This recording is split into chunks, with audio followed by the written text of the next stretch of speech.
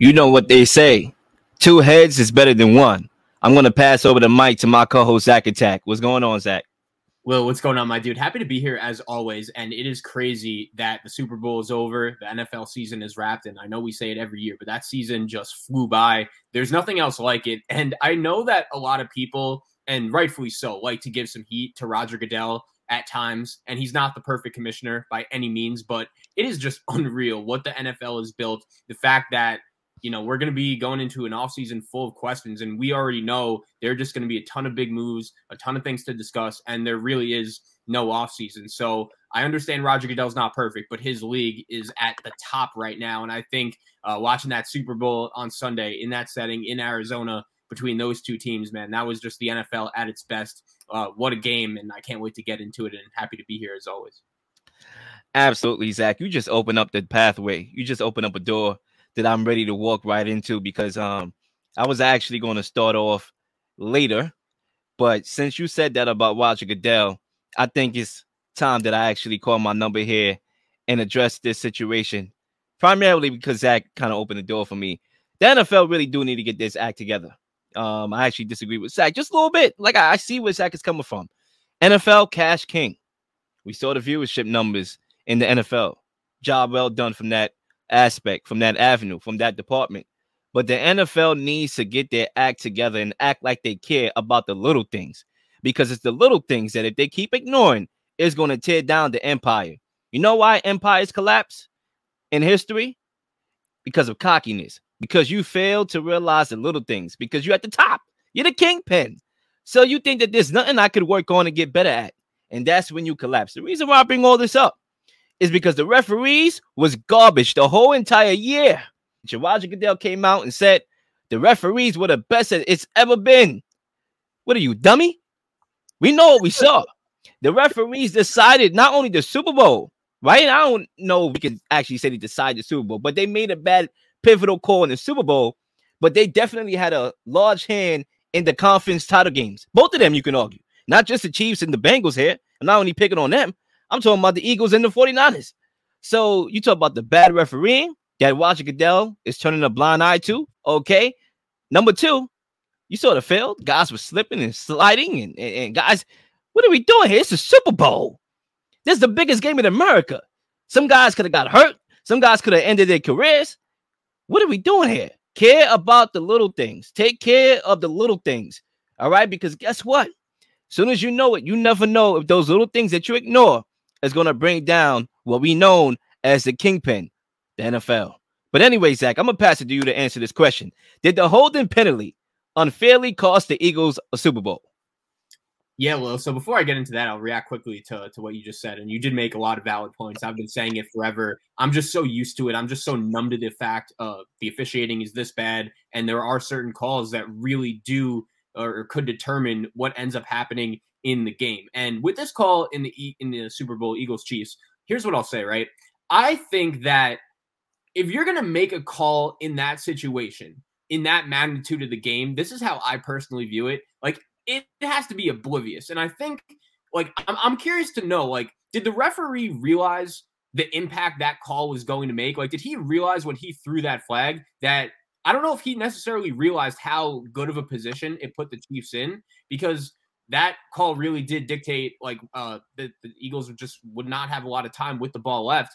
And Kansas City really benefited from that. Now, Bradbury, he admitted it after the game. He did hold them. But my thing with the call was, I want the referees to be consistent with it all game. And I feel like anyone who's ever played a sport knows exactly what I'm talking about, right? If an umpire in baseball is bad in one particular way, right? He's calling the high strike every time. That's annoying, but at least he's consistent, and at least we realize what he's doing. And the thing about that call that I just didn't love in that spot of the game was the fact that the referees really weren't calling penalties on plays like that were even worse. Like, ironically, James Bradbury held Juju Smith-Schuster earlier in the first half, and the Chiefs was going crazy that it wasn't called a pass interference, and that call was way worse than that one. But that's my take on the call. It was technically a penalty. Bradbury admitted it. But I feel like if you're a referee and you're making that call in that spot, you have to realize the damage that's being done. And I'm very curious to know Like, did the referee realize what he did, and what's he thinking about the call now, just a few days later? Does he still feel good about it?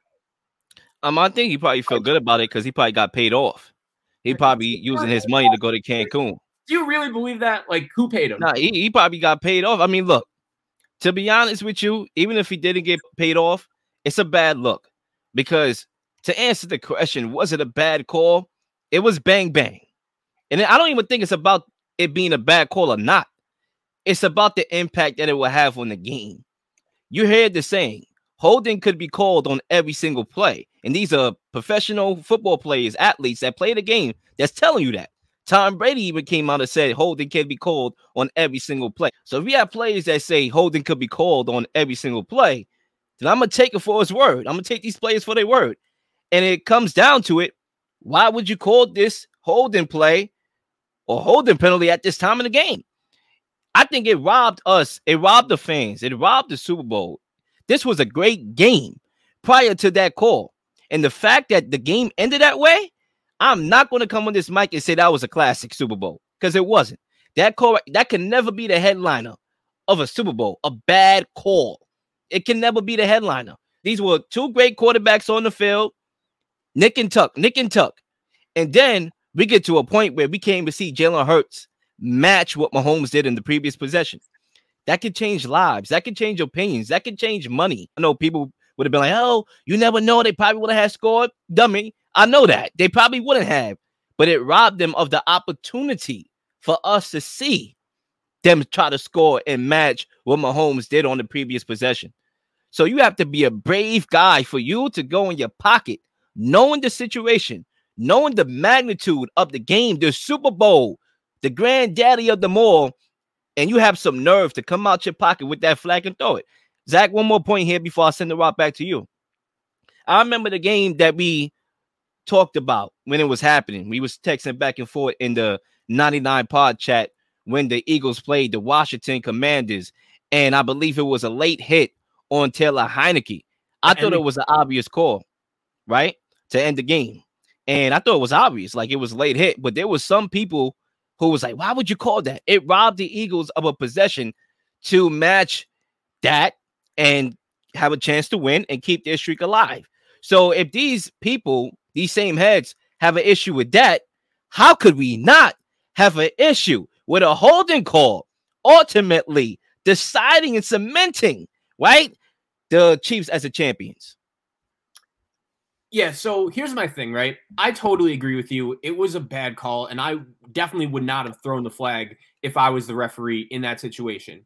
But I just think in 10 years, and I think this will age, like obviously the game is still fresh in our minds. We still remember the call and what happened. I think that game was just so good and so high level that in 10 years, when we think about Super Bowl 57, we're just going to think about Patrick Mahomes and Jalen Hurts going back and forth, blow for blow in a classic game. And there were so many things from a football perspective that really surprised me. Like the Eagles were the best rushing team in the NFL the entire season. And I thought the real direction for them to win this game was running the ball straight down Kansas City's throats because they have an elite offensive line. They have a great running game, and the Chiefs outrushed them in this game. I don't think anyone had that on their bingo card.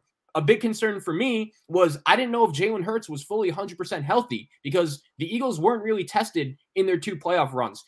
He was missing throws in the 49er game, missing receiver after receiver. That the one play to Devontae Smith to start the game, that shouldn't even have been a catch, to your point, on the referees. That really dictated the start of that game. And Jalen Hurts is just throwing BBs to Brown, to Smith, to Goddard every single time. The Eagles get off to a big lead. Kansas City counters immediately in the second half.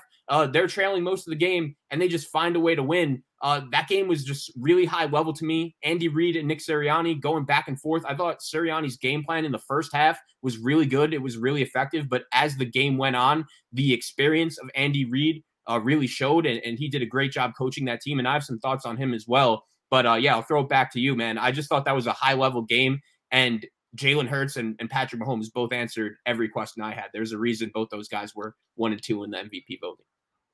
I think for me, when you talk about remembrance and remembering something that you live, you can't remember nothing that you didn't live. So when you talk about the point of we only going to remember who won the Super Bowl, Yes, that's accurate because we're going to reflect back to rings, the conversation about rings. But you cannot remember it if you didn't live it. Like watching Michael Jordan, who people say is the GOAT, is different from watching him on YouTube and actually seeing him and living those moments, watching the NBA Finals. It's a totally different experience. So anybody right now that's commenting on that conversation, they're just watching YouTube videos and comparing it to what they're living and what they're seeing live with LeBron James. How do you even compare that? So, yes, you're right in the sense that we're going to reflect on this game and talk about, well, 35 to 38 or something like that. It was a high-scoring game, classic. Cool. But those who lived it, no. And we're going to go in our grave knowing what was a fraud. And this Super Bowl run was a fraud. And I'm going to start to heat up here and start to amp up here and ramp up here because on Monday, salute to my cousin. You know it's all love, my guy. It's all love, bro. But we got in a very, very intense debate. Probably the biggest debate we ever had. And we had a lot of those because I called the Eagles run fraudulent. First of all, this whole Super Bowl was fraudulent. And I'm going to explain all those reasons why. So before y'all go and turn the channel and have y'all minds fixated on how y'all going to come back my point, just hear me out for a second, okay? Because number one, the Eagles defense, supposedly, number one and number two in the whole entire NFL. And I'm going to talk about the scheme, the X's and O's later. All right. I understand the defensive coordinator did not show up to the game. I understand that. Okay. I want to address that. But you have all these talented guys on the field. Hassan Reddick, James Bradbury, Gardner Johnson, Darius Slay, who's getting cooked by Kadarius Phoney, right? You got all these guys, and they did not show up and make one play. Okay. Like I understand that X's and O's is a very important thing, but come playoff time, when the game is slowed down, you can use your talent to make plays, okay? And they didn't. Nobody showed up. Drive after drive, they kept scoring. You telling me that's not fraudulent? When you look at all the quarterbacks they played all year, you know me, I'm consistent. I talk about the schedule and the NFL schedule and how it's very important to a team's success. I said that on the record. You can dig it up. I've been saying that. So everything I'm saying, although you may not agree, it falls in line with what I've been preaching for the last 2 seasons. And Zach, you was here on this show and you can vouch for that, right? So you talk about the quarterbacks that they played. The best quarterback they played was Trevor Lawrence. And that's before Trevor Lawrence got going. Before, that game was in a typhoon, by the way. And before he really got going. The playoffs. Daniel Jones and the Giants were never talented. We knew they were frauds. They were never going to make the Super Bowl. And you already beat them, smoked them 2 times in the calendar year, now 3. And they quit and laid down the mat in the first quarter. You beat them, okay? Then Kyle Shanahan, just like how Bill Belichick ran out of coordinators, Kyle Shanahan ran out of quarterbacks. CMC is taking the snap. Oh, snap. Wow. So you beat them. Now you get to the Super Bowl. And the moment you play a top quarterback who most people say is the best quarterback in the league by a mile, who when you played anybody in his caliber, you get tested and you can't make a play. You can't even get a sack. You can't even get a takeaway. I can understand people saying, well, game was close, right? 38-35. Yes, it was. But if your defense made a sack or interception, then maybe I'm singing a different tune. They ain't do one thing. One more thing, Zach, right? I got one more thing to add on to that. Not only it was the schedule and the quarterbacks that they played, but it's this stat right here that nobody's talking about. Ladies and gentlemen, brace yourself. You know what this historic stat said? Teams were 39-0 when they scored 35 or more points in a conference championship game and a Super Bowl. All right? Literally, 39-0 when they scored at least 35 points or more in a conference championship game and a Super Bowl. So not only was the Eagles defense terrible, it was historically bad. It was the worst defense to ever lace them up in the playoffs, period, based on that stat and that magnitude of a game. So I'm not just overreacting. Cuzzo, hear me out. I know you're watching the show. You're my guy. I love you, Cuzzo. But I'm not overreacting here. I got stats to back it up. Oh, and one more, Zach. I promise. One more, and I'm going to send it right over to you. And I'm going to shut my mouth up. Let's not talk about the Damar Hamlin situation and the impact that it had on the seeding. Because if Buffalo won that game in 3-7, we can't tell if a team was going to win by 3-7. that would have changed the whole outlook of the playoffs and who's going where and who's playing who in the first round. So for me to come on the mic and say it's a fraudulent Super Bowl period, I mean that. But of course, I'm pretty sure people are not going to care what I say because they think it's the NFL, which it is. But I just gave you all the facts, and I'm going to pass it to Zach. Yeah, Lil. So here's my thing, right? I totally see where you're coming from, and I actually think it's fair to say that the Eagles' defense was overrated because I brought it up last week. This is part of the reason why I picked the Chiefs to win this game was because we had the evidence that even when the Eagles played decent quarterbacks like Jared Goff, like Dak Prescott, I think you're right about Trevor Lawrence. He really wasn't a made man yet in that early season game, but those two quarterbacks lit up the Eagles' defense. And I do think, Brock Purdy, if he doesn't get hurt, I still think the Eagles win that game. But it's just a huge difference playing Brock Purdy and Daniel Jones to playing Patrick Mahomes. And I just think part of it is that the NFC was just a terrible conference. Like the AFC versus the NFC is the SEC versus, the Sun Belt in college football. The difference this season is that big. And I feel like with the AFC, every year, whoever's going to win it is going to be like, holy crap, how did we just win that conference? There's so many good quarterbacks. But I look at the NFC right now, and it's the complete opposite. So I think the Eagles' defense, it's definitely fair to say it's a little overrated. But I do have a few questions, though, that I want to I'd love to know what you think of these. So I think when it comes to the Eagles' defense, right, they didn't play great, especially in the second half. Mahomes drive after drive after drive is carving them up. But a few things, right? If I would have told you before the game, I'm pulling the numbers up right now, but if I would have told you before the game that Patrick Mahomes would go 21 for 27 with 182 yards, 3 touchdowns, which really stands out, that's good, and Jalen Hurts plays the game of his life. He's 27 for 38, 304 yards, 1 touchdown in the air, but he rushed for 3, tying Terrell Davis's Super Bowl record. So if I'm telling you all these things, I feel like most people would think, oh, the Eagles won this game, but Kansas City, they made some plays that really won them the game. The fumble, Nick Bolton takes it all the way back. The one mistake Jalen Hurts fumbles the ball. Chiefs take advantage of that. And the Eagles special teams, their punting unit, which was really bad all season long, that cost them, and Kadarius Toney has the long touchdown return. So those two plays really shifted the game in Kansas City's favor. And when it comes to the Eagles defense, I think it's fair to say they're overrated. I never thought they were an all-time great defense or the best defense in the league. Like, I always thought San Francisco's defense was clearly the best in the league, and Kansas City put up 40 on them early in the season. So my question is, when you look at the Eagles defense, I think it's fair to call them overrated, but what were your expectations for them against Kansas City in this spot when Andy Reid is 28-4 in his career coming off of a bye? And we're in the year 2023. Like, one thing I've realized about football is immediately when the rules clearly favor the offense, Andy Reid becomes the best coach in the NFL. Bill Belichick, he's clearly far behind right now. Back 15, 20 years ago, when the rules really favored the defense, Bill Belichick was the best coach in the league. And you're facing an all-time great quarterback in Mahomes. You're facing an all-time great coach in Andy Reid. So honestly, I think it's fair to call the Eagles defense a little overrated, and that's why I picked the Chiefs to win, and that's why I'm not exactly shocked what we just saw. I think for me to answer that question and the way how it was worded, the only thing I was expecting a sack. Like, the way how we beefed up this defense, the Eagles, they the Rough Riders. Rough. You don't want to see them. They take your life away. Yeah, I'm expecting to see a sack on a guy on one leg.